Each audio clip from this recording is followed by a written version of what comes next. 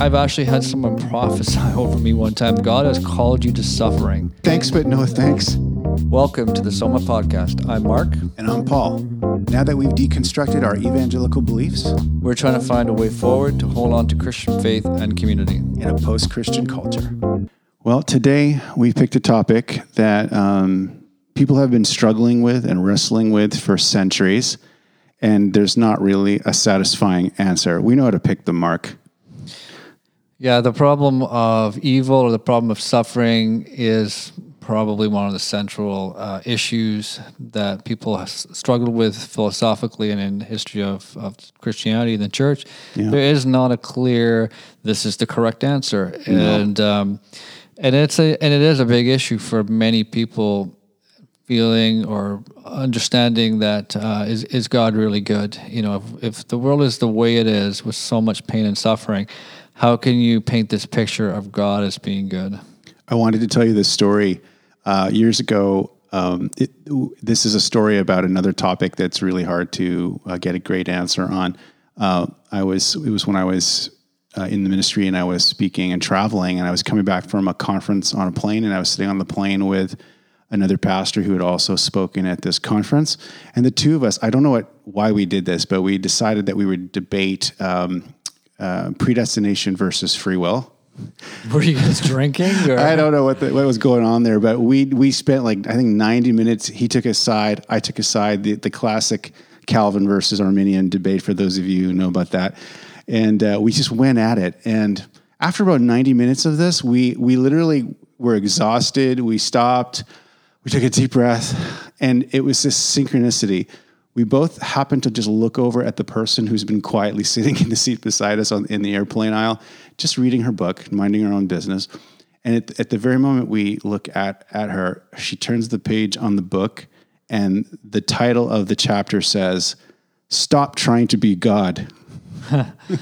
And I'm like, oh, we just kind of looked at each other and started laughing. And it's just like, wow, did God predestine that fantastical, coincidence that the very second that we were trying to figure this out, we look over and there's this message, stop trying to be God. That's essentially the answer in the book of Job, right? Yeah. So Job is this guy who, the story, he loses everything. He loses his family, his cattle, his home, his body's covered in boils. All his friends come to him and basically say, you must have done something really wrong. You deserve this, and so forth. Yeah. And in the end, at first he doesn't get mad at God. He doesn't kind of back talk to God.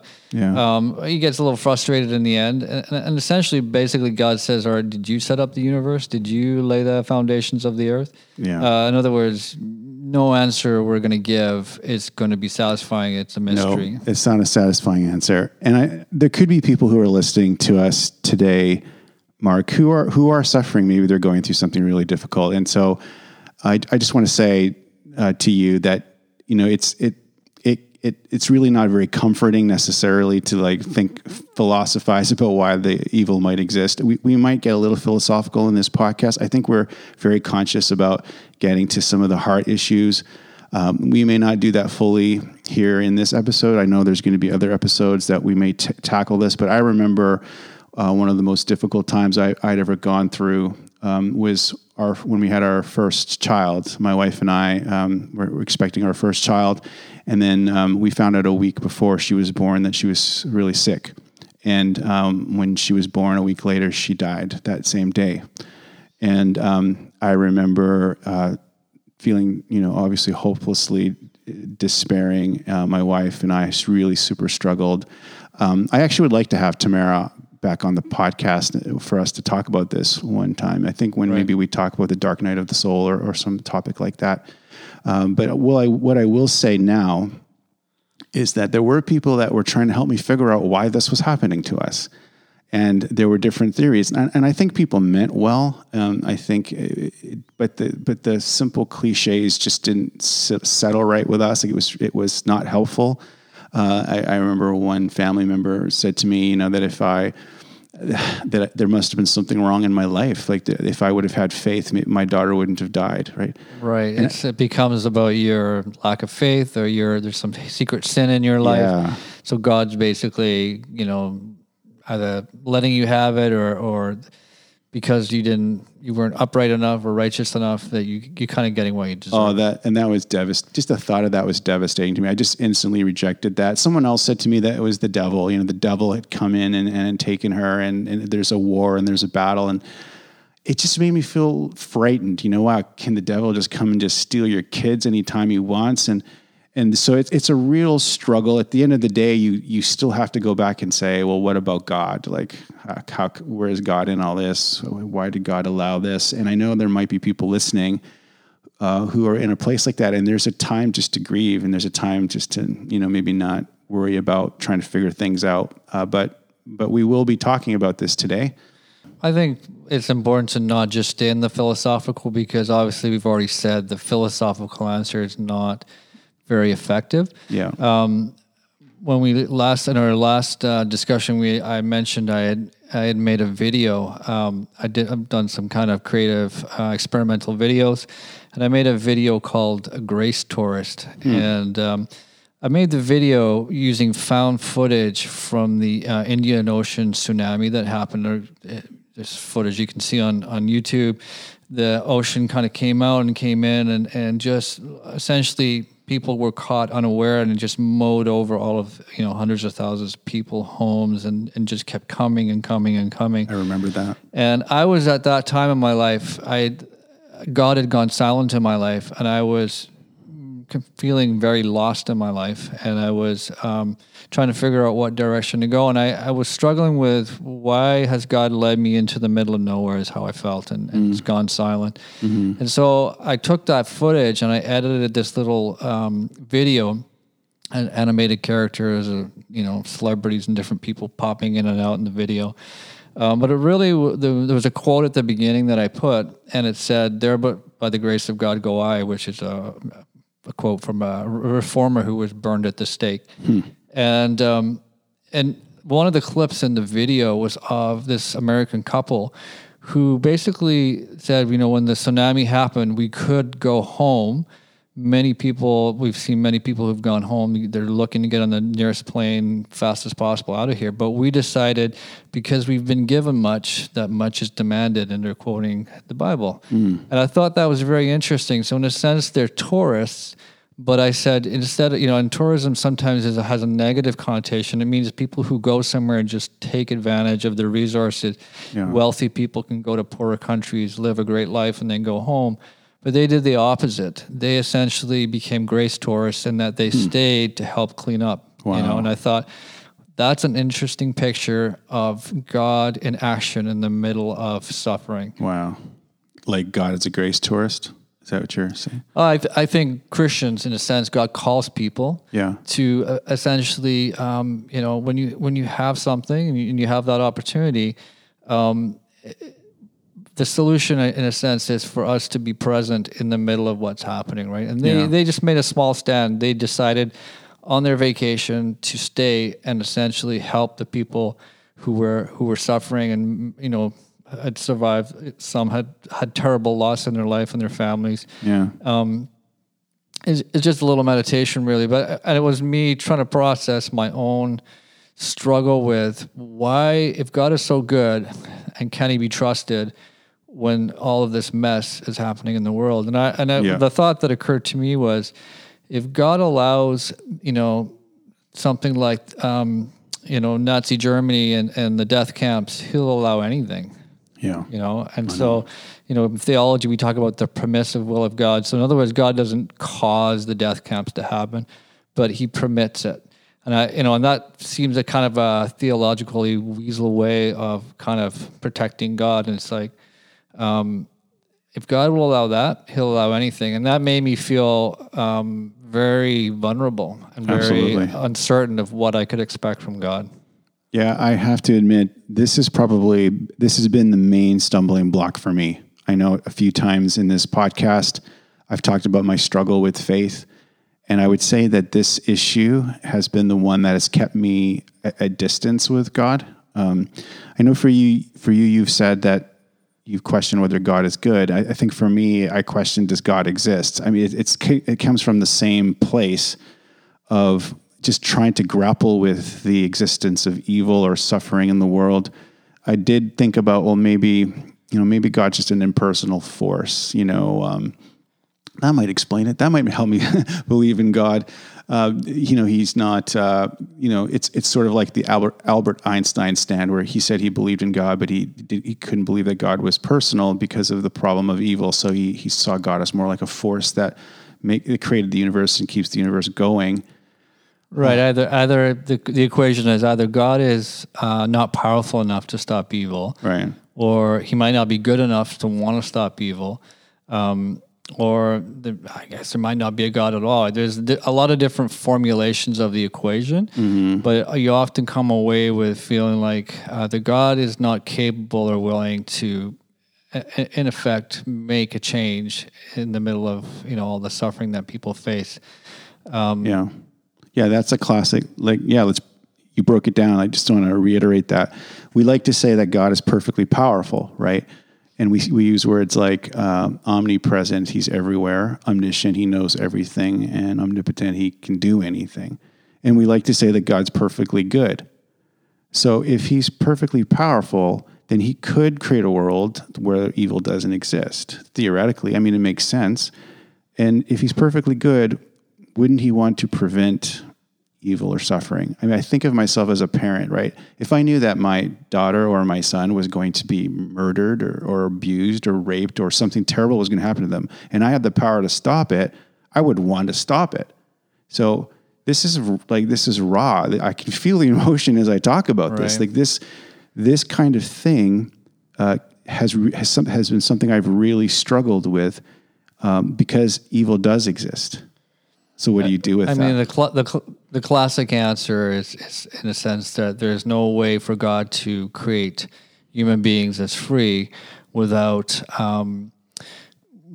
this problem of suffering or evil being a part of the equation. Otherwise, we just wouldn't be free, And I think the parent equation is one way that we can sort of bring it down to earth. I remember when I was doing the red herring, having a conversation with this one individual who said basically, if I had a kid, I wouldn't let my kid put his hand on the stove because I know what's going to happen. Yeah. But in a sense, God does that. And, there is some truth to that, but as a parent, as I've seen my kids grow and get older, I realize that the stakes get higher and higher, and I, as a parent, can't control them. And I want my kids to have a good life. I want them to be free. I want them to be able to engage and live the life that they want to live, And the only way for them to do that is for me not to be in control of their life. And so I can see the risks that they sometimes take, and I can warn them about the risks, and I can try to help them when they give me invitation. But ultimately, for them to live the life that they've been given, there has to be risk. And I know as a parent that those risks and choices will often lead to suffering. I've done it in my own life, and I'm sure my parents tried to warn me. And I think that is part of the equation that God has taken. It's not an abstract formula. I think that God wants human beings to have innate freedom and innate right to live a life. And so he's allowed, at some level, he's allowed that freedom, knowing that the suffering is part of that equation. So he must have a reason for it. He must be willing to accept it because the value of his children being alive and having that freedom is greater. Yeah, I think any philosophical answer we give to this question, it'll make some sense. I think that makes some sense. I think it'll always fall apart too. That's why we're handling a very difficult subject today. I used to think that way as well, and I think that was probably the primary way I would explain evil is the idea of free will and freedom, and that love requires you to have a choice, right? God didn't make us robots and program us to love him. Yeah. If you do give people a choice, it allows for the possibility of moral evil. But my issues with this is I would hold on to that, but also hold on to the idea that in heaven, everything was perfect and there was no sin and there was no suffering. So how the heck do we maintain free will and a place in heaven where there's no suffering or the future reality? So that didn't connect there. And apparently God doesn't have free will, right? Like God, he won't do certain things that can violate his nature. Apparently, God doesn't sin. Like there's all kinds of theological things I would say and do, and it just wouldn't be consistent. Or what about when someone uses their freedom to oppress others and take the freedom away from others, right? Yeah, it's always the equation is not very satisfying. I agree, but I think it still needs to be there because it still needs to be thought through. Yeah. I would just not caution, but just that comment you made. You kind of implied heaven was some place you go after you die. Exactly. And I'm saying maybe that's part of the equation here. It needs to be changed a little bit. Yeah. That we essentially believe heaven is not simply some place you go after you die. It's something God is trying to create on the earth here. Right. So if that is the horizontal view of heaven, it's going to be on earth. It's not going to be somewhere in the never beyond after you die. Yeah. That the problem is actually a lack of heaven here now, and so a good point. How do we factor that into the equation? That's a great point, and again, that's pointing out how maybe we have to change the way we see things a little bit to understand these topics in a deeper way. I think for a long time I didn't even want to pray, or I thought I felt like it was selfish to pray, right?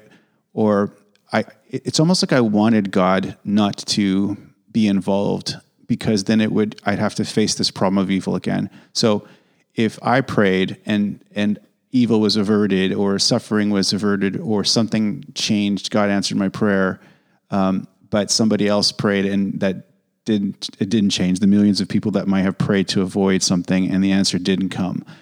I had a hard time with that. I had a hard time with, well, why would God be answering my prayer or someone else's prayer while someone else is watching their child die of starvation or something like that. So it really caused me to pull back and hold on to this thing. And this thing became a huge stumbling block. This is what kept me for many, many months, maybe even years, to fully saying I'm a believer or fully saying I'm a Christian.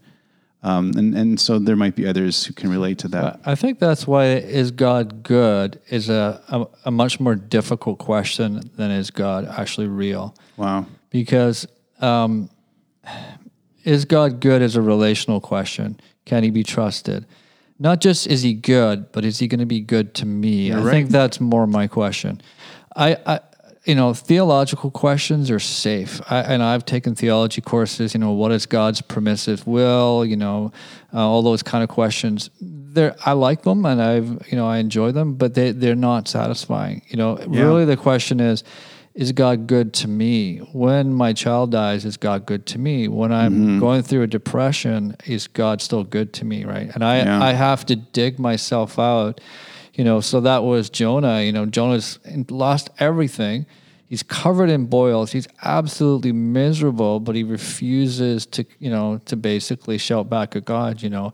That takes a lot. That takes a faith that not many people have. Absolutely. I've actually had someone prophesy over me one time. The only time that someone ever prophesied over me was I was at a house church conference in Guelph, and they said that God has called you to suffering.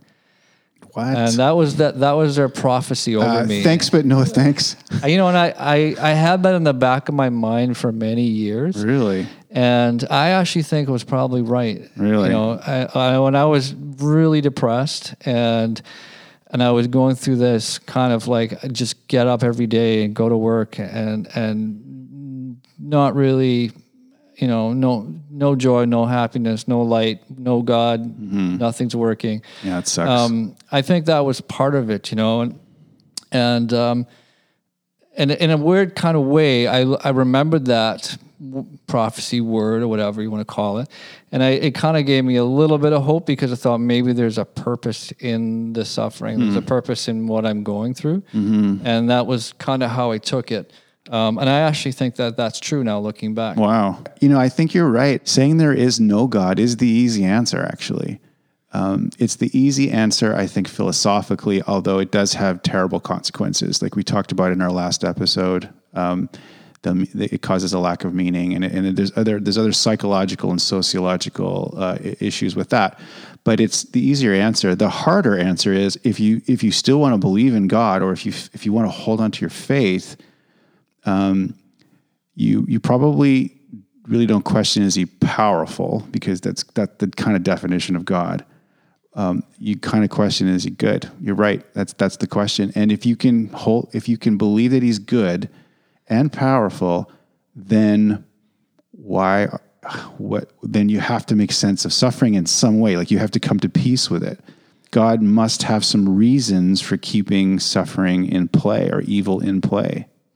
And I would say we're probably not going to answer the big, universal reason for suffering. But I think what we can say, and what I could say, is that suffering plays a part in my life. In that, that part of our struggle is to grow in maturity, and that suffering has played a role in my life to grow me in maturity. Mm-hmm. And I had some unpaid bills from my youth, and I think many of us do things that we. In development, in developmental theory, things happen in stages generally. Mm-hmm. And when you fail to do certain things, or that you, fail to move forward in the choices that God has given you, you're ultimately going to suffer. And I think many of us, unforgiveness, anger, bitterness, mm-hmm. there's any number of mm-hmm. conditions that, they're unpaid bills, and they come at some point in your life, often in middle age. I think they're time to be paid. And suffering can often be a clue that there's something that we have to dig deep and we have to resolve. Yeah, this gets back to our second episode, right? The hell on earth sort of idea. The idea of maturity that you're talking about, and the suffering that maybe we can create for ourselves. I heard someone say, it's not that we're being judged for our sins. We're being judged by our sins, right? Like the consequences of some of our actions or actions of others upon us. I would say God is good, but reality is real. Right. You can't have one without the other. God is truly good, mm-hmm. but he's allowed reality to be fully real. And you can't live without taking into consideration how the world works and how God has set the world up to work. If you don't follow and understand how it works, you'll ultimately suffer. And I'm talking mostly about relationships, mm-hmm. Having unforgiveness in your life is a huge, in the Lord's Prayer it says, forgive us as we forgive others. There's a connection. If you are unable to forgive, it's very difficult to receive forgiveness. There's a connection. And so I spent most of my life learning to forgive, mm-hmm. my father in a sense. Mm-hmm. But doing that released me from bitterness and judgment, mm-hmm. and allowed me to mature and grow. Yeah, you're talking about soul making or soul building. I did a bit of research on the topic of suffering and the problem of evil. And there's a theological word called theodicy, which is coming from Greek. Hey, my Greek course is paying off. Theo meaning God, and then the other part of the word meaning just or justify. So it's basically to justify God, or to defend God in why he allows evil to be in the world. Right, in defense. Yeah, in defense. One of the ideas is soul making or soul building. It's that maturity, like the lessons that we learn through suffering. And it's the suffering that takes us from being self-centered to being other-centered, right? It shapes our character. You mentioned people like Joseph in the Bible before. I think suffering is a part of almost every major character in the Old Testament and the New Testament. Mm-hmm. I mean, Christ suffered for our sins, right? He had to suffer mm-hmm. to release the salvation that is available to people. Mm-hmm. Suffering is a big part of paying the price for other people, for us, and I think as a parent, you suffer as a parent in small ways and large ways, and you pay the price, right? Absolutely. Because I think that whoever has the greater maturity pays the price for those who have less maturity. Wow. And I think that's what my life as a teacher, my life as a parent, I'm always paying the price for those with less maturity, and other people with greater maturity have paid the price for me. Wow. Yeah, that suffering is a part of the journey. We talk about the hero's journey, that act 2 where there's all this conflict, and it matures us. It makes us stronger. When I think of the Joseph story, he eventually got to a point in his life where he could look at his brothers who sold him into slavery and say, you meant this for evil, but God meant this for good. Yeah, that's amazing. So the transformation in his thinking and in his maturity is profound, right? It doesn't explain every kind of natural evil or all those things. I think what we're talking about, focusing in on, is how it can be a benefit in a sense to someone who is experiencing it in their life and asking, how can God be real if this is happening to me? And it's possible that somehow God is in the middle of that, or can be in the middle of that. You know, I had this guy that I know actually lived with me when I was younger. Was a part of our ministry and quite connected with him at one point. He had a troubled background, and he came to visit me one time. This was long after the ministry was kind of closed up. And he said, I've decided to go live on the street. And at the time I was like, why would you do that? His marriage had fallen apart, and he went to live on the street, became a drug addict. I remember seeing him on the street walking around with like a blanket around him. He went and did meth. He was a smart guy. He went to Bible school, and he went and lived on the street. And the last time I talked to him, he could barely string a sentence together. Oh my God. And I had him in my car at one point, and I actually sensed God was giving me a scripture for him, and scripture is it's from, there's a few places in the Gospels. He said, "This is my son in whom I'm well pleased." And that's a scripture where Christ is, sort of being announced, and the Father, basically is putting his validation on him. And I felt God was saying the same thing about this guy sitting in my car who was a drug addict. Wow. And it occurred to me, God's still pleased with him, but his current state, maturity, the choices that he has made have led him down a path where he's currently, his life's a mess. Wow. And I think that's, God basically allows us to make choices at such a level that we can get very, very off the beaten path. Yeah. And we can still come back from that, but he allowed it to happen, or he permitted it. And this individual, really needed to shout out to God and turn around. I don't know if they ever did or not. I lost touch with them. Wow. Another word I learned, so theodicy, a justification or reasons for suffering. Another word I learned was inscrutability. And this idea is that God has reasons for suffering, but he's not going to tell us. It's not revealed to us. It's the Job answer, yeah. Yeah, it's the Job answer.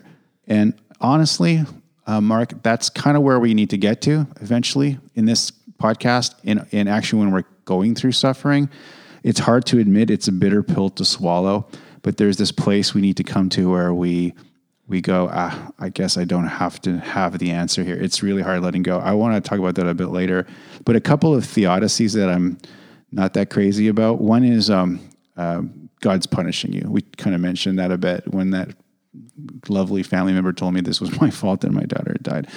God's punishing you. I don't like that one too much, even though you do find a lot of verses in the Bible that kind of suggest that. There are also other verses that don't. One of the books I love these days, especially in our crisis of meaning culture, I've told my sons to read this, is Ecclesiastes. You can actually, on YouTube, have the audio Bibles, right? And you can. I recommend that you listen to Ecclesiastes in the New King James Version. It's fun. It actually makes me feel better, even though it says life is completely meaningless and everything is vanity. Somehow it makes me feel better. But here's a little verse I found from Ecclesiastes chapter 7. Okay, so the writer of Ecclesiastes says, "I've seen everything in my days of vanity. There's a just man who perishes in his righteousness, and there's a wicked man who prolongs life in his wickedness. Do not be overly righteous, nor be overly wise. Why should you destroy yourself? Do not be overly wicked, nor be overly foolish. Why should you die before your time?" I remember one time I read this verse and it just freed me. It just released me because I felt like I was trying so hard to please God and to be overly righteous. And there was this feeling that like there was a one-to-one relationship. The more I put into it, the more blessed I would be, or the more good things happened to me. And like the writer here in Ecclesiastes, he's saying, you know what, like don't kill yourself over trying to, do all these things to please God. So somehow you could avoid problems or suffering. He says, I've seen really great people suffer, and I've seen really terrible people prosper. And there's this sense that good things happen to good people, bad things happen to bad people, and vice versa.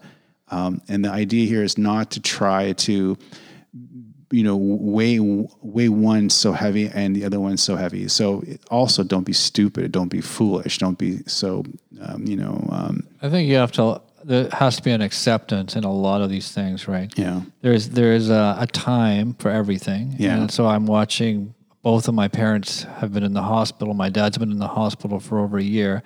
He's gone through a terrible time. And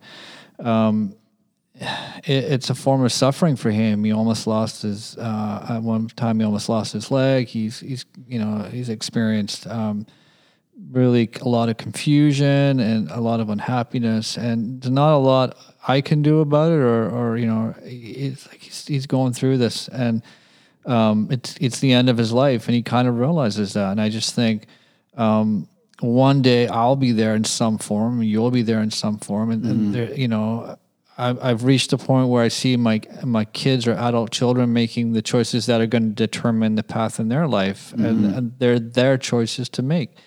And I was there, and now I'm here, and it's everything is a process, right? And it's funny, as we get older, we grow in maturity and wisdom, but the big choices that really dictate our lives we make in our 20s, for the most part. And yet when we have the least amount of wisdom and the least understanding of how they're going to play out, but I think that's where faith comes in, because you can't solve the equation of what is the meaning of suffering. We're not going to solve it. No. But you can choose to have faith. You can choose to engage with as much wisdom as possible. You can choose to draw wisdom from people who are older than you. I wish I would have had that option when I was in my 20s, when I was angry and bitter, and I thought every adult was an idiot. I wish I would have had the option later on. God brought adults into my life who helped me and parented me in various ways. And I see the advantage of that, and so if you're younger and you're on that journey, you're just starting out, be humble, have humility. You don't need to know everything. Having faith and seeking God will put you further down the road than just trying to do everything yourself. That, punishment theodicy, God's punishing wicked people or his enemies. I do see some of that in the Bible, and I like to go to Jesus anytime I do, to sort of bounce things off of Jesus. And I thought of Matthew 5, which is really encouraged me. It's the part where he said, you heard it said that you should love your neighbor but hate your enemy. And he goes and said, but I say to you, love your enemies. And the justification he gives for this is, if you love your enemies, you're actually acting like God, because God loves his enemies. And he goes on to say stuff like, God makes the sun rise on the evil and the just, and he makes the rain fall on the evil and the just. He gives good things to both. And so Jesus encourages us to love our enemies like God loves his enemies. And there was another part I thought of too, where Jesus went to a Samaritan village and they rejected him, the Samaritans in this village. And the disciples said to him, do you want us to call down fire from heaven, and consume them? There was sort of this vengeance and anger and this, like, they rejected you, we should smite them, And Jesus said to his disciples, you don't know what spirit you're of. He said, that's not what I'm about. He said, the Son of Man came to save lives, not destroy them. So this idea of like this, that God is destroying or bringing punishment on people because of their sins, I think there's some truth to it in the sense that you're talking about, where if it's a part of that building the soul or making the soul, like that change of heart. I would say it's maybe God's doing that, but I think there's a moral system. The world functions in a certain way, And the world, God is good, but the world is real. So if Paul says that everything is permissible, but not everything is beneficial. And he had a fight with some some people in his day who were basically saying, well, if God just forgives us, then why can't I just go and do whatever I want, basically? Right? Yeah, right. And we see people, I can sin and then God will forgive me. While there may be truth to that, God is forgiving our sin, not counting them against us. He's not stopping the consequences of our sins. So, Right. I can go and take drugs and say I'm free to do that. But what will happen is you'll diminish your freedom. You'll damage your body. And those consequences will happen. And so I think a lot of what's happened, a lot of suffering is consequences for real behaviors. And in a sense, that's good because it's a part of how God has set up the world. Consequences tell us, no, don't touch the stove. It's hot. And if we didn't feel the pain, we would keep touching the stove and damage more and more of our hands. So, in a sense, suffering can sometimes be a result of not heeding consequences, and that just means the world is real. And it has an impact. And so we have to live within the boundaries, in a sense, of how the world is set up. Yeah, you're right. It's sometimes. So it can explain some suffering. It doesn't explain everything. And there is some pretty terrible, sort of extreme suffering that may not speak to. I think another theodicy is something you brought up once in our podcast, Mark. And it was that illustration that you talked about when you paint the contrast between light and darkness. I think that's a pretty powerful one. I can buy into that one actually quite well. The light dark contrast in our world, I think, is could be a reason that God allows suffering and God allows darkness. There's a little story I want to talk about from Jesus's life in John chapter 9, and there's a guy born blind and he's begging in the same place all the time. And while Jesus and his disciples walk by, his disciples say, is this guy blind because he sinned or because his parents sinned? Right. And it was like default setting is somebody must have sinned for this guy. Somebody did something wrong. They got what they deserved. Exactly. And Jesus said, neither. That's not why he's blind. And he goes on to say that the works of God should be revealed in him. And so his suffering becomes a contrast to the works of God, or suffering can be a contrast to the works of God. And what happens in this guy's story is Jesus goes and he heals him through this crazy method of spitting in some clay and putting it in his eyes and telling him to go wash his eyes, and all of a sudden he can see. And I think that this sometimes what happens is that suffering provides a contrast, like what you're talking about in your painting, between dark and light. There's no forgiveness without sin. There's no sympathy without suffering. There's no compassion without need.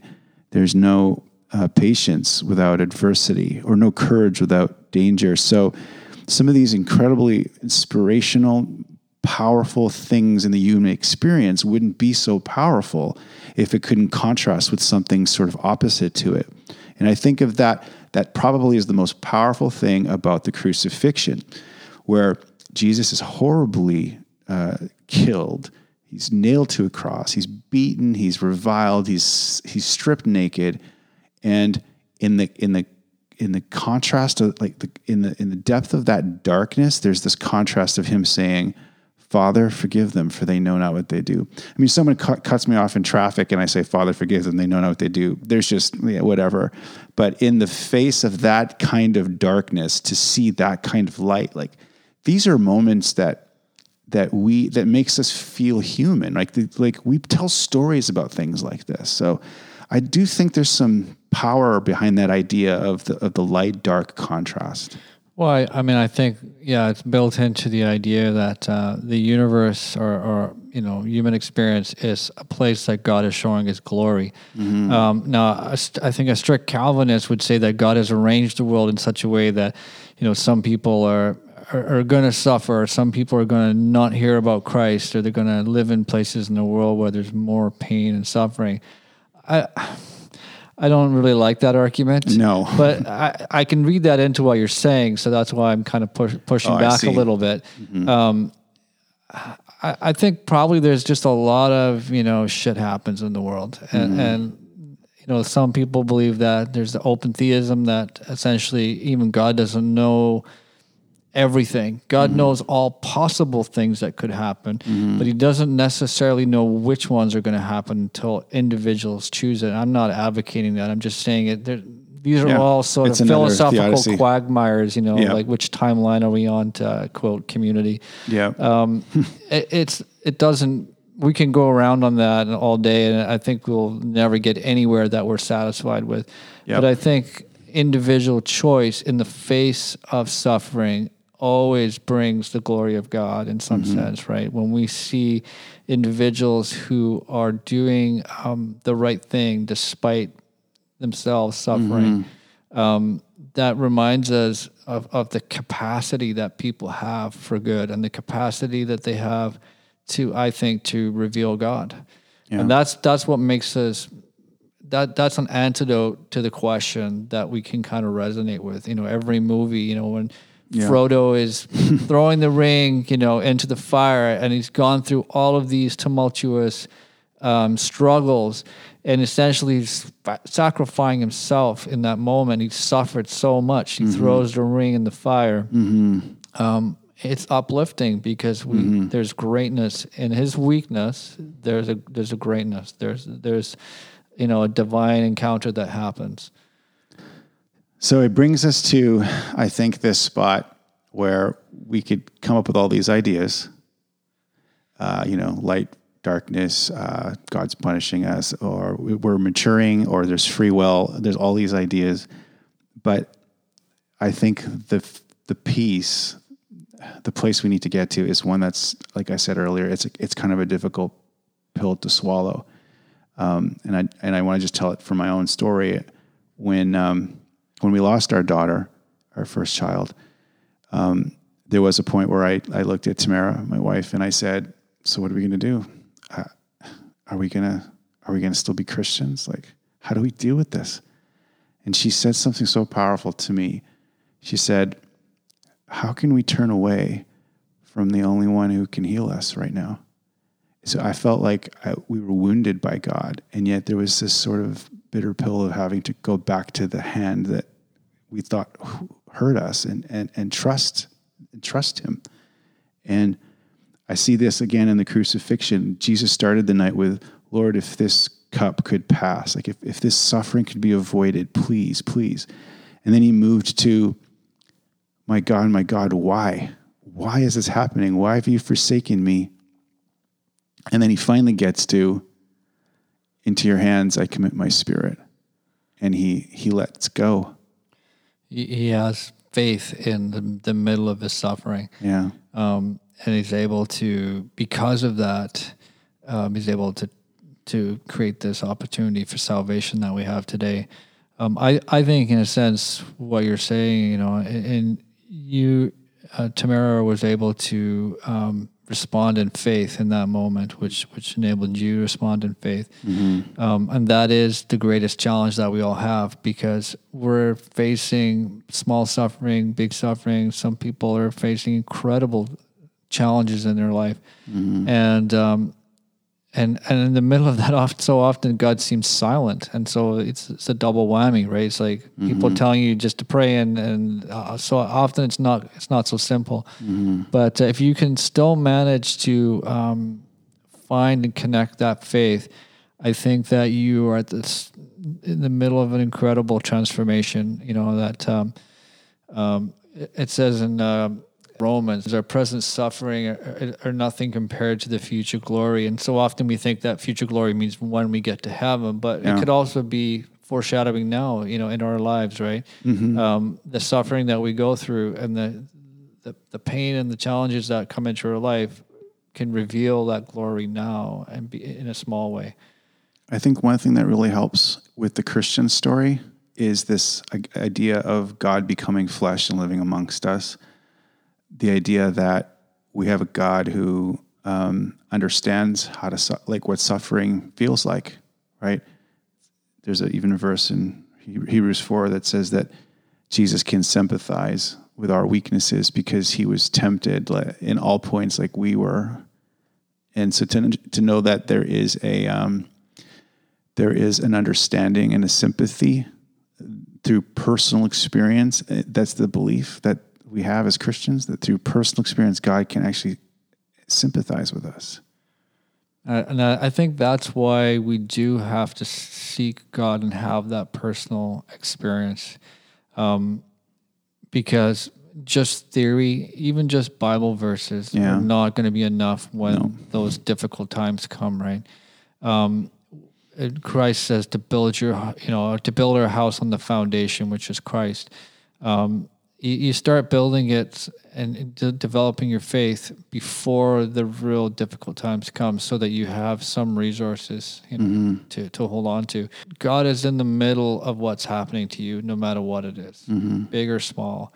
And if we can just encourage people who are listening to continue to reach out to God and ask God to be present in some way. One of my almost daily prayers is just God, be present. Show yourself to me in some way today. And some sometimes it's obvious, sometimes it's much less obvious. But taking a daily practice of God, show yourself to me. And sometimes if I feel particularly discouraged in a day, I'll ask God, please encourage me in some way today. And I just make it very tangible. Yeah. And I'm surprised at how often that works. I'll come home at the end of the day and I'll say, okay, yeah, God, something happened at work or in my day that encouraged me. And I'll give thanks to God for that. Yeah. I want to say one last thing that really echoes what you're saying, Mark. It's when I think back on that experience of losing our child, it was a time in our life where we felt a lot of intimacy with God, believe it or not. Like, even though we had so much pain and we questioned things, it felt like God was close to us. What it felt like was that we had someone walking with us. And it reminded me of when Jesus said that he would send the Holy Spirit, and the Holy Spirit would be like a comforter and a counselor. I think, again, the Greek word is paraclete, which means one who comes alongside and walks with you, walks the journey with you. And so you may not have answers and you may not understand what's going on, but I tell you, it really feels powerful and strengthening to have that presence walking with you. I know sometimes it can seem like it's also dark or quiet. I'm not saying it's angels and it's trumpets and it's exuberant. I'm just saying there can be a peace and there can be a real sense of security in those times of suffering. And that's what meant a lot to us. We ended up naming our daughter Hope. And, we talk about horizontal theology, but I can see why that there's something about hanging on to some type of a hope of an afterlife, to see the people we love that we've lost. And so hang on to hope. Yeah, I don't think we can add to that. Just thank you for listening. If you have suffered or have questions about suffering or even want to tell your story, we'd love to hear from you. Until next time.